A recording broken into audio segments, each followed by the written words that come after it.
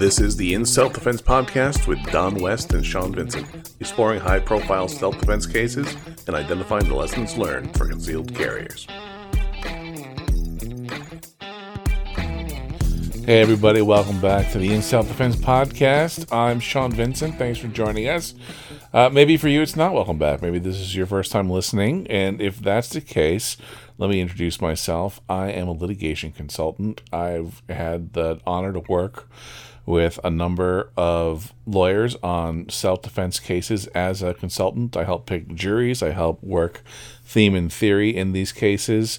And in the course of that time, I've researched a lot of self-defense cases that have been in the news, and I'm always looking for the lessons learned for concealed carriers on how they can protect themselves, not just from the threats that abound out in the world, but also the legal challenges that they may face should they ever be prosecuted for a use of force event after a self-defense incident. I'm joined on this podcast almost always by my good friend and veteran criminal defense attorney, Don West. Don West is also National Trial Counsel for CCW SAFE, and whenever there's an incident in the network, he's closely involved when it comes to looking at the legal ramifications and laying out a path forward for our members. And most of the time, our friend Steve Moses joins us. Steve Moses is a CCW SAFE contributor. He is a firearms instructor. He's former law enforcement. He's got extraordinary experience. He's a real humble guy who's super well informed and well respected in the industry. We're lucky to have him.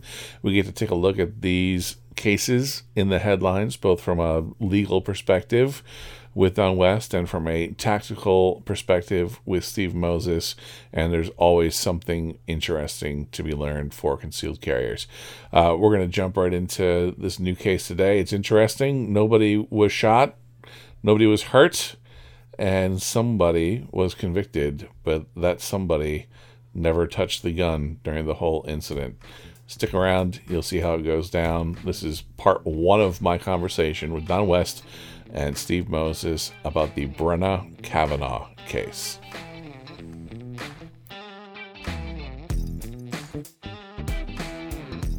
Gents, we have an interesting case to talk about today. This is the Brenna Kavanaugh case, and it's interesting in a number of ways. One is that we've got a shooting where nobody was hurt, nobody was killed, and the shooter himself was acquitted, and the only person that was convicted was the shooter's girlfriend, who allegedly had told the shooter to get the gun, and it's disputed by the accomplice here that she said, shoot him, at the last minute while the perceived intruder was trying to speed away from the alleged home intrusion. Does that check out to you guys from what you read? Yeah, that's right. And another additional and interesting fact about this is that the person convicted was the former police commissioner for the community in which she lived. Right, who was actually pretty well regarded for having cleaned up the department and gotten rid of some corruption and got things going. So that played out a little bit when they looked at sentencing during the conviction later. She was held in high regard by the community in general. Yeah, Stephen, when you're reading through here, so I'm gonna go through some details here, and you tell me if this jives with what you read. And I just want to let the listeners know that this is a case where we don't have a lot of court documents, and there wasn't daily reporting from the courtroom. So we've pieced together what we believe the fact pattern is from some sporadic reporting on this case. So we're going to talk about the facts as we understand them and talk about them for lessons learned for our audience from almost a hypothetical with how we understand the facts. But you tell me, Steve, if you think I'm on the right track here. You basically have Kavanaugh and her boyfriend Gray, they're together, they're at home, it's 3 o'clock in the morning. Kavanaugh's daughter, she's divorced, is actually supposed to be at her ex-spouse's house and advertised a party on social media. So one of her friends saw that she was having a party, thought it was at the house that he knew about, Kavanaugh's house, and came at 3 o'clock in the morning. There didn't seem to be anything going on. The house is darkened, but he found a door that was unlocked, comes inside, ends up on the third floor of this house, near the room where Gray and Kavanaugh are sleeping. They wake up. They think rightly that there's an intruder in the house. She says, "Get your gun." Gray grabs his gun. They go out. They end up chasing this 16-year-old who's Oscar DeLime, if that's how you pronounce it, out of the house.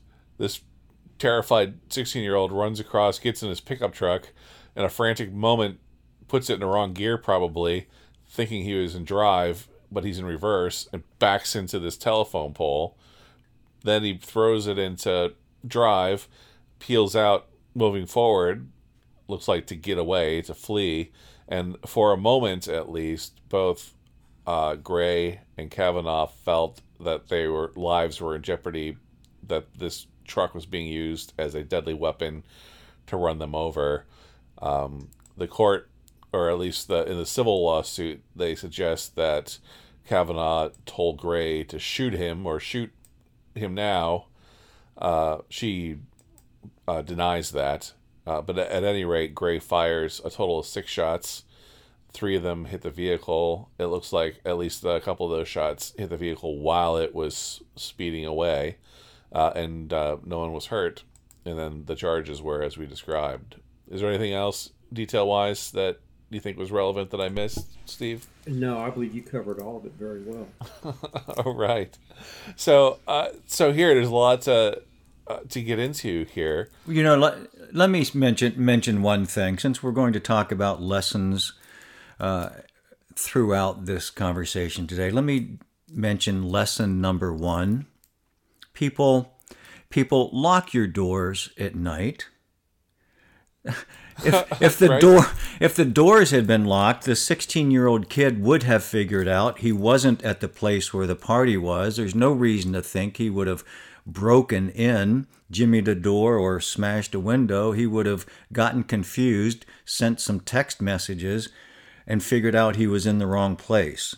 So the whole idea that he was able to gain entry to the house is what set the stage for this near tragedy, and what turned out to be the criminal conviction of the former police commissioner in the community. It's just crazy, crazy stuff that started with something as simple as an unlocked door at night. Yeah, that's a good point, Don. And the longer that I've been talking to you guys about these types of cases and studying these cases, I really feel that home defense, that obviously your firearm is the last ditch effort after all else has failed. But I'm really big not on just locking your doors, but I like there's great internet security systems that you can get very inexpensively or reasonably inexpensively that have motion sensors and cameras and lights that are triggered, things that you can do to make your property the least I like to have my house be the least likely house on the street to be invaded. Well, since we're going down this path, I would like to also insert that maybe the intruder may be not someone like this guy who was there by mistake, but that someone also who intends you harm. So if you take these very same actions that you gentlemen are describing, for instance, having security lighting can simply be something as a battery-operated motion detector that turns a light on, keeping some low lighting on in the the living area, locking your doors, having an alarm. Ideally, if you can, add a dog. All of this gives you a tremendous advantage in the event that someone targets your house and their intent is, definitely evil. And as you guys said, it also handles situations like this. Well, and what you said right there, Steve, I want to peg on too, that the intent was evil. If someone had to bypass security or actually break in through a door or a window, now all of a sudden, if you encounter an intruder in your home and they got in that way, Don, even just like legally, from a legal standard, we're already on much better ground knowing that they're probably there to cause you harm, and that would certainly disambiguate any confusion. What if this was Kavanaugh's daughter who decided she didn't want to be at her dad's house that night and came home, and it could have easily been a mistaken identity. That we've seen a lot of tragedies where people have shot their own relatives or children.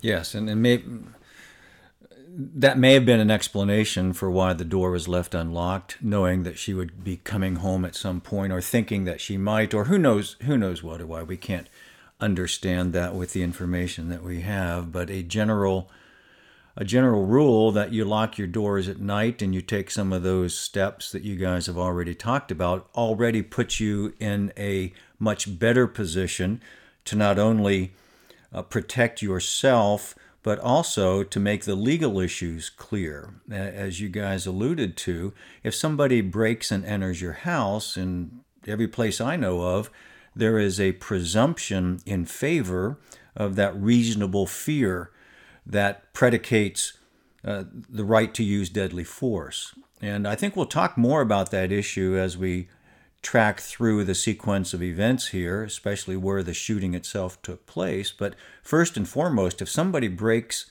into your home, there's a presumption that they're there to hurt you, and that your fear of that being hurt is right. And that creates far more latitude, far more opportunity to make decisions that protect you and your family first.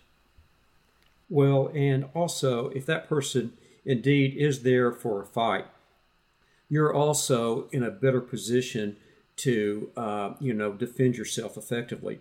Because one, they've had to make a lot of noise and racket, gaining entry. Two, with the low light in there, it gives you the advantage of, even if you do not have a flashlight or something, you are in a much better position to identify that person as a don't shoot or shoot contact. And you're in such a better position to defend yourself, kind of going back to that whole thing about, breaking contact or maintaining contact. This gives you so much more advance notice and allows yourself to position yourself properly. So let's talk about breaking contact as the goal of self-defense. We've had a couple podcasts recently where the experts we've interviewed have stressed that point, both Chuck Haggard and the tactical professor, right? Claude Warner. And I think that's so great, because that's a great way. So many of the shooters that we look at, they get in trouble because they essentially stopped the fight and then things keep happening, and this is one of those cases. So I think nobody can criticize Gray and Kavanaugh here for chasing an intruder out of their house, right? But once he's crossed the threshold and is clearly leaving the property, is it bad judgment to keep following? Absolutely. And I think in this particular instance, we saw the result of that bad judgment. And Don, the legally, now that they're following a potential threat, that digs into any potential self-defense claim that would result from that. Would you agree? Yeah, I think that the key word there is presumption, and the homeowner has the presumption that the person who has broken and entered the home intends harm, that they're reasonable, that their fear of being a victim of that harm is reasonable.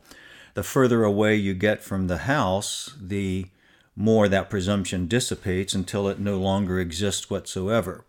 And while there may be circumstances even within your house where the presumption goes away because of the behavior of the person that makes it clear that they are not a threat, that whether they got in by mistake or whether they completely surrendered once they realized that you were there and they're clearly not an actual threat, well, then your presumption would be rebuttable and it would go away at that point, and you would not be presumed to use lawful deadly force in response to that intruder. Likewise, as the person leaves the house, is fleeing, it's evident that the person is not a threat to you or not the kind of imminent threat that forms the basis for the use of force in response, or deadly force in particular. And as they leave the house, they go on to the front or out the back and then on to what appears in this case actually having left the property where they had parked somewhere on the street. So the further away from the inside of the house, I think the harder it is to justify the use of deadly force in response to that, what the perception was of the intruder breaking and entering the house. So if I'm just imagining a scenario, if Gray had shot DeLime, imagine if he was running towards the front door and was shot in the back of let's say the living room of that house, despite the fact that the uninvited intrusion of DeLime into the house, sort of opening the door to justifiable use of force for the homeowner. If the person's retreating, even inside their house, the immediate ability to do harm or the intent sort of vanishes, and that makes that a much more difficult case, doesn't it? Yeah, it would if the facts were that clear. I think just the idea that someone's running around in the house because they've been discovered doesn't necessarily prove that they are no longer a threat or that they are in fact trying to flee. They could be hoping to gain a better vantage point. They could be opening the door to let more people in. No one really knows at that point.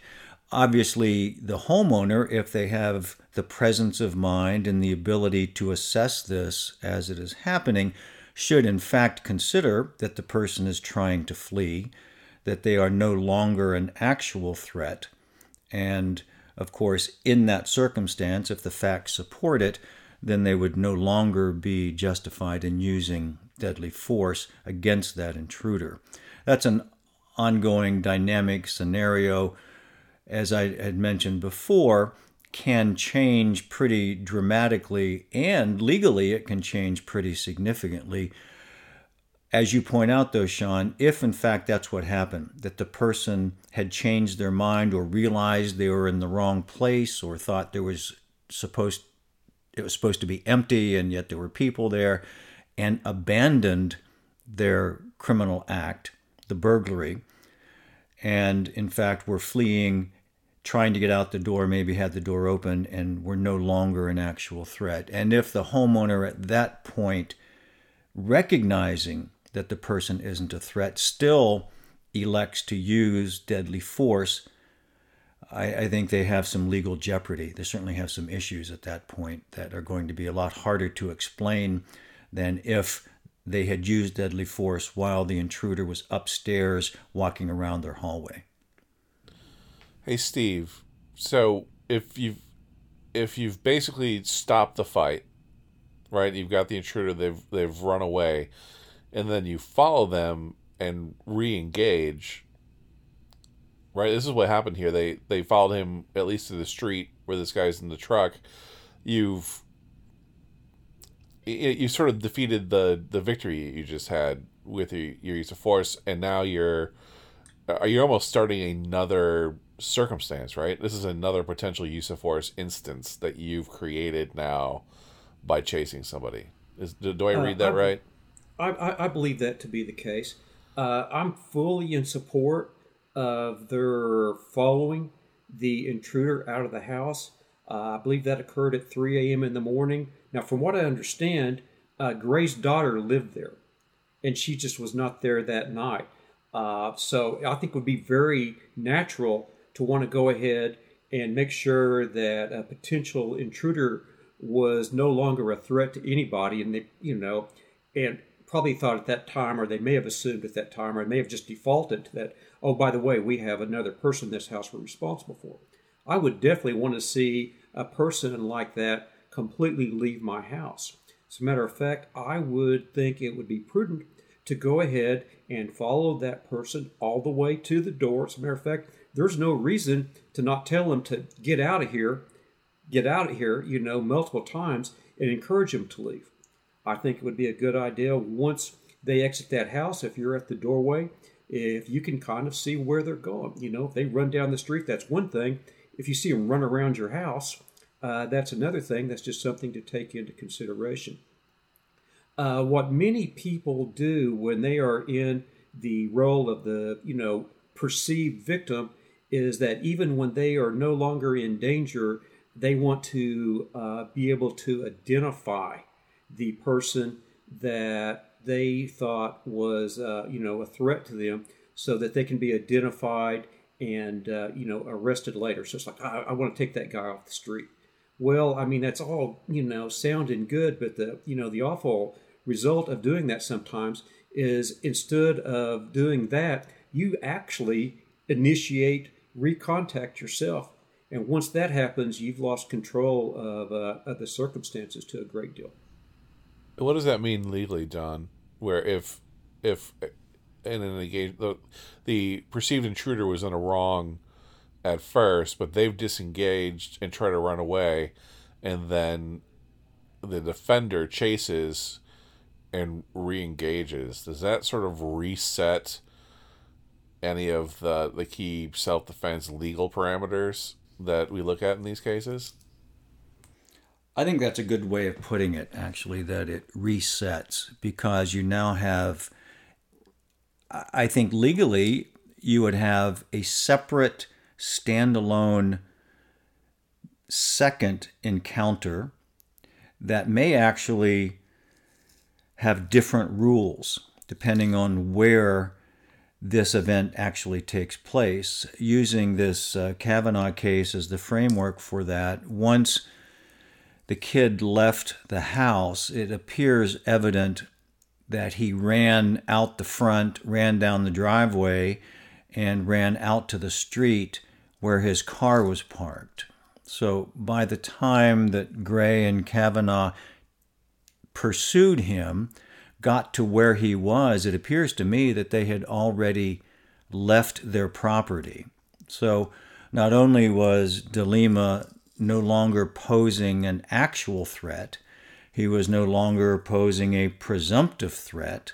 He was off their property, and it was, in some regards, I think legally, as if the two of them had encountered each other at a different place and time in a parking lot, for example. That the benefits of protecting your home and the presumptions that favor the homeowner, I think, were gone at that point.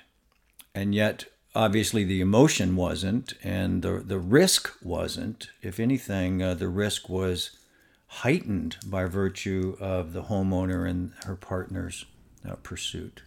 So I think in front of a jury, I feel like the fact that this kid had invaded the home, whether on accident or on purpose, I think that Gray may have carried a little bit of goodwill out the front door with that, having just been through that experience, but legally he left all of his Castle Doctrine protections at the front door when he chased them off the property.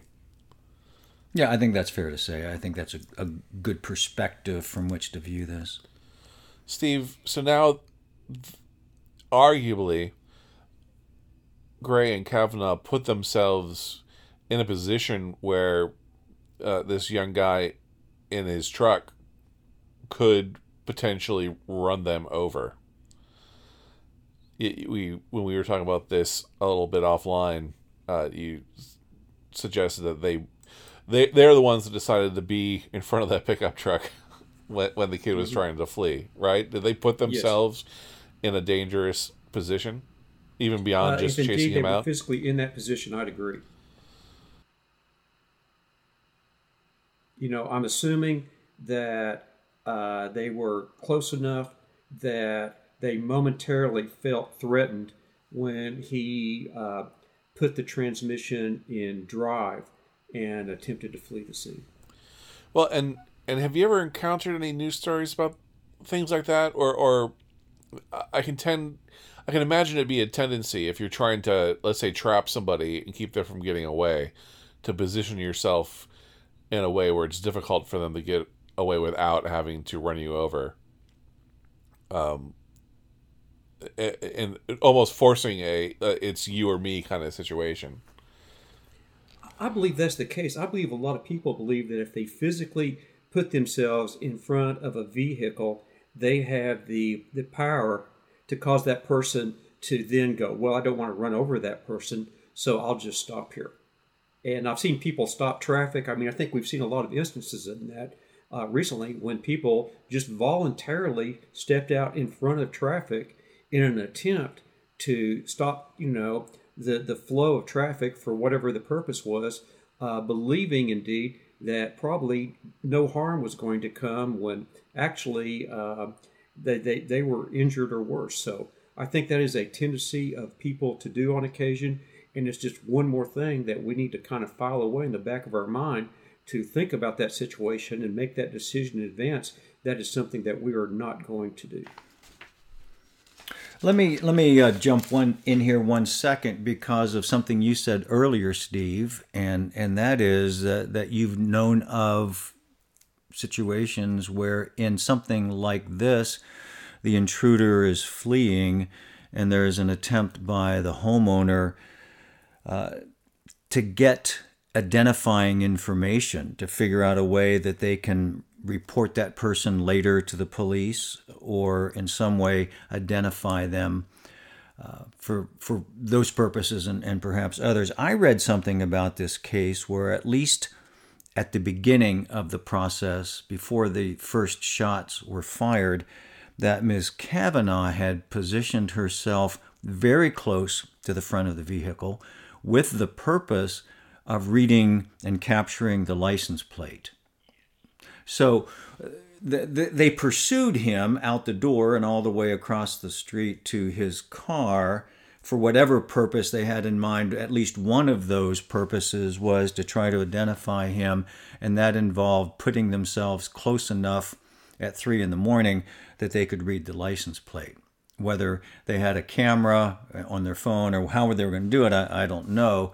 But that put them in the position of being close in the front and, don't you think, Steve, from a tactical position, maybe the most vulnerable position they could put themselves in if, in fact, this kid decided to run them over?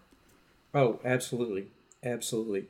It's real interesting, from a law enforcement perspective, to watch a group of armed officers take down a vehicle in which it is stopped at the time, but the person inside is considered to be armed and dangerous.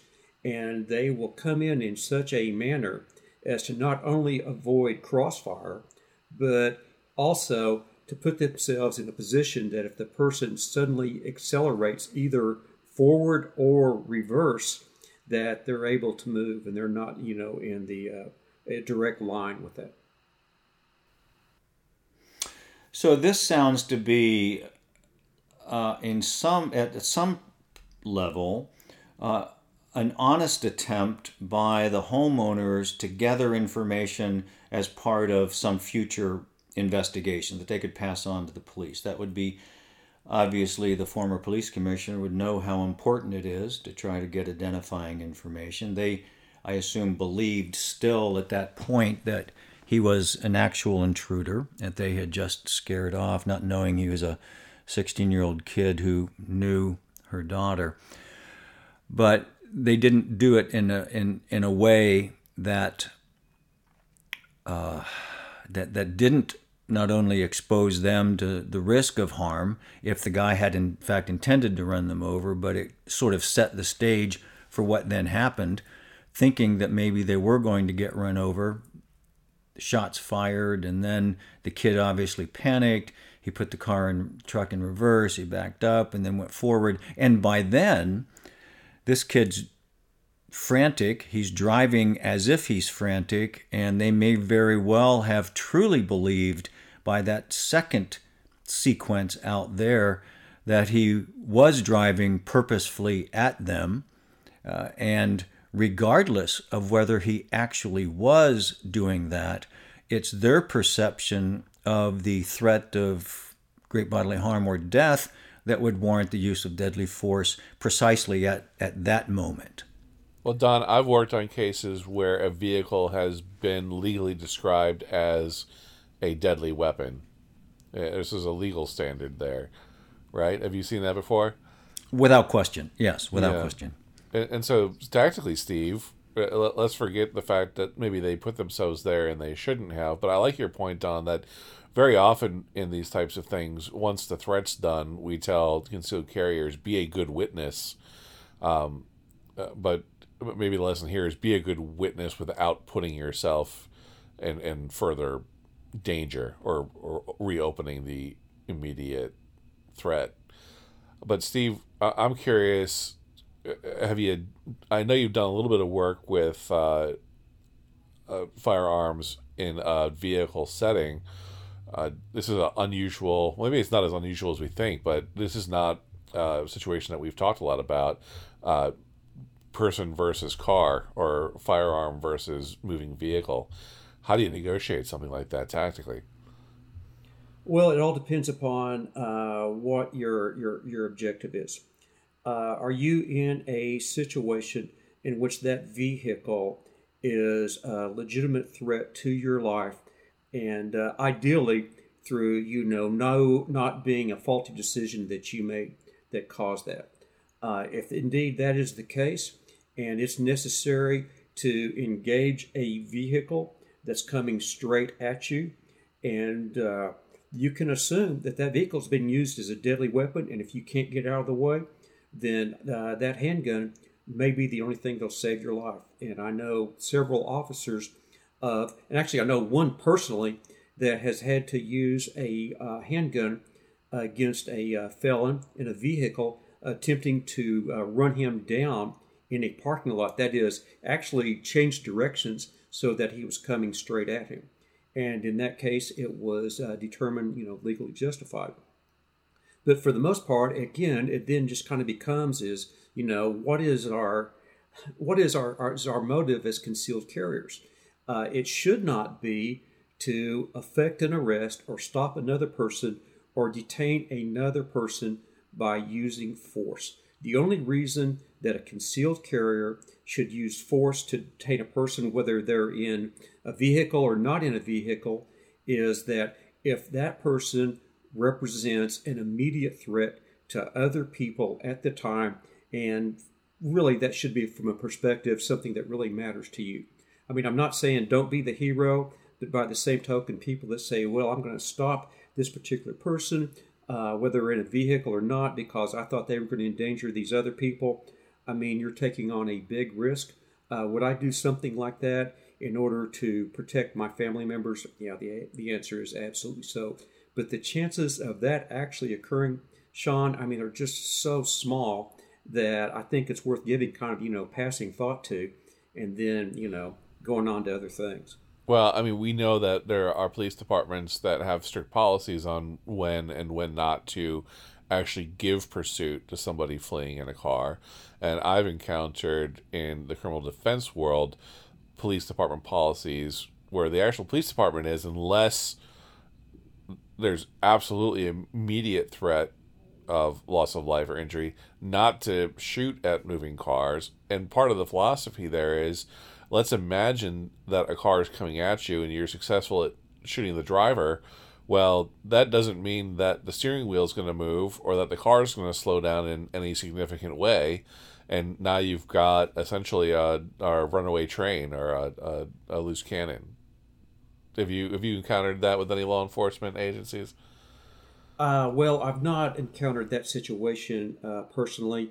For the most part, the agency that I was associated with, there was, you just basically, you could not take a shot at a moving car unless at that particular time it was, basically a direct threat to, your life or perhaps that of, other officers. But even if it were, not directed at me, but instead directed in another direction where there might be people that I was concerned about, I would think that my chances of being able to affect that outcome with a handgun would probably be pretty slim. The risk I'm taking is huge. Yeah, and also too, cars move quickly and they can change directions quickly, and I'll come across this in cases as well where maybe the first shot was fired when the car was moving in one direction, but other shots get fired to where it's clear that the shooter's firing at a vehicle that's driving away, Don, and you don't ever want to be in a position where you're firing at someone who's running away from you. It makes it real hard to prove that they're an imminent threat to you. Yeah, let's back this up just a little bit. Sure. So when they chase this kid out of the house and he reaches his vehicle there on the street, it's clear legally that Gray can't shoot him because of what just happened in the house. That's over. That's completely over. And he was no longer an intruder. He no longer posed an immediate threat by virtue of being in the house. He had abandoned whatever he had intended, even if he had intended the worst. And we know that wasn't the case because of the confusion of the circumstances. But all of that was over. So Gray had no legal right to use deadly force against DeLima based upon what happened in the house. So did he have the right to use deadly force outside based upon events that occurred outside? Well, it seems clear that he did not have the right to use deadly force to keep Lima from leaving the scene. A layperson doesn't have the right to use deadly force to prevent a felon from fleeing. There can be some force, I suppose, if Gray had stood in front of the car and said, "Halt, citizen's arrest," and the kid tried to drive him over. Well, the citizen's arrest thing is done at that point. Now Gray has to protect himself from being run over, if that's clear that that's the intention of the kid behind the wheel. But he can't simply draw his gun and shoot at him because of the burglary, and he can't use deadly force against a fleeing burglar unless it's in the context of addressing an immediate threat to his life right then. So when you sort of look at this thing, the claim was, I guess, what the claim is, that DeLima drove in his direction, and that's why the shots were fired, because of the fear of being run over. Although the facts were pretty muddy when it comes down to that. I got the impression from at least some of the news reports that Kavanaugh said shoot or shoot him before there was any attempt of the kid to drive away. And in my mind, it was almost as if he was being told to shoot the kid as the end process of this burglary. But then it gets pretty confusing, because once the shot was fired, at least the first shot, the kid panicked, realized he was being shot at, put the truck in reverse, backs into a telephone pole, puts it in forward, pulls away. And at that point, there were a number of other shots fired, ostensibly being justified because at that point he was driving right at them. So I think the facts are a little muddy, but the legal issues aren't very complicated, and that is, if people think that because someone has burglarized your house and they have fled to the yard and are trying to get away, that you can shoot them because of the burglary attempt, you would be very, very wrong about that, and you would be prosecuted successfully for your use of deadly force in that scenario. So I'm thinking about the Michael Dunn case, where Michael Dunn shot Jordan Davis at a parking lot after a angry confrontation, right? And now we know that during the first trial for Michael Dunn. The jury was hung. They couldn't make up their mind on the conviction for the murder charge for him actually shooting Jordan Davis while the car was parked right next to his, and it was possible that Davis was getting out of the car. He certainly issued verbal threats and lots of harsh language, and he had that. But that same jury that hung on that murder charge, once they looked at the charges that were associated with Michael Dunn firing shots at the retreating vehicle, shots which hit nobody and hurt nobody, they convicted him on second-degree attempted murder for all three people who were still alive in that car. And you've got a similar case here where we got a guy who fires rounds at a retreating vehicle, and he's acquitted after a short trial. Michael Dunn was convicted. I'm going to argue that the events leading up to those shots had a big impact on both of those juries on how they saw those shots. Oh, I think that's absolutely right, yes. Because I was, in a way, surprised as I watched this case unfold that Gray was acquitted of everything in this case when he fired at a retreating vehicle. What were your thoughts on that? I'm a little confused about that, frankly. I suppose in some respects, because it was clear that this thing started by DeLima becoming the intruder, and this was the aftermath, and it was clear from the perception of Gray and Kavanaugh that they were pursuing an intruder, someone that they literally discovered near their bedroom in the middle of the night, that gave some persuasion to the jury that maybe this didn't warrant a criminal conviction. And I have to feel that underlying that was because DeLima wasn't killed or seriously injured, that all of the shots missed. So there was perhaps less at stake, and the jury may have been more willing under these circumstances to find almost, and this sounds almost too flip, but it was almost no harm, no foul, where I do think that would be a completely different assessment if one or more of Gray's shots had actually injured or God forbid, have killed DeLima. I think they would have looked at it completely differently. The difference between Gray being acquitted and Kavanaugh being convicted may have been just the luck of the draw. It may have been better lawyering. It may have been a better jury, one that was more inclined to favor the accused. It could be any of those subjective things that come into play when you're picking 6 or 12 citizens to determine your fate in a criminal case. That isn't directly assignable to the facts of the case, but more so just the way the jury is responding to the evidence and to the people. And in some ways, they may have felt that Gray was kind of a victim of those circumstances and that he was simply doing what he was told to do, and that because nobody was seriously injured, they just didn't want to hold him legally accountable.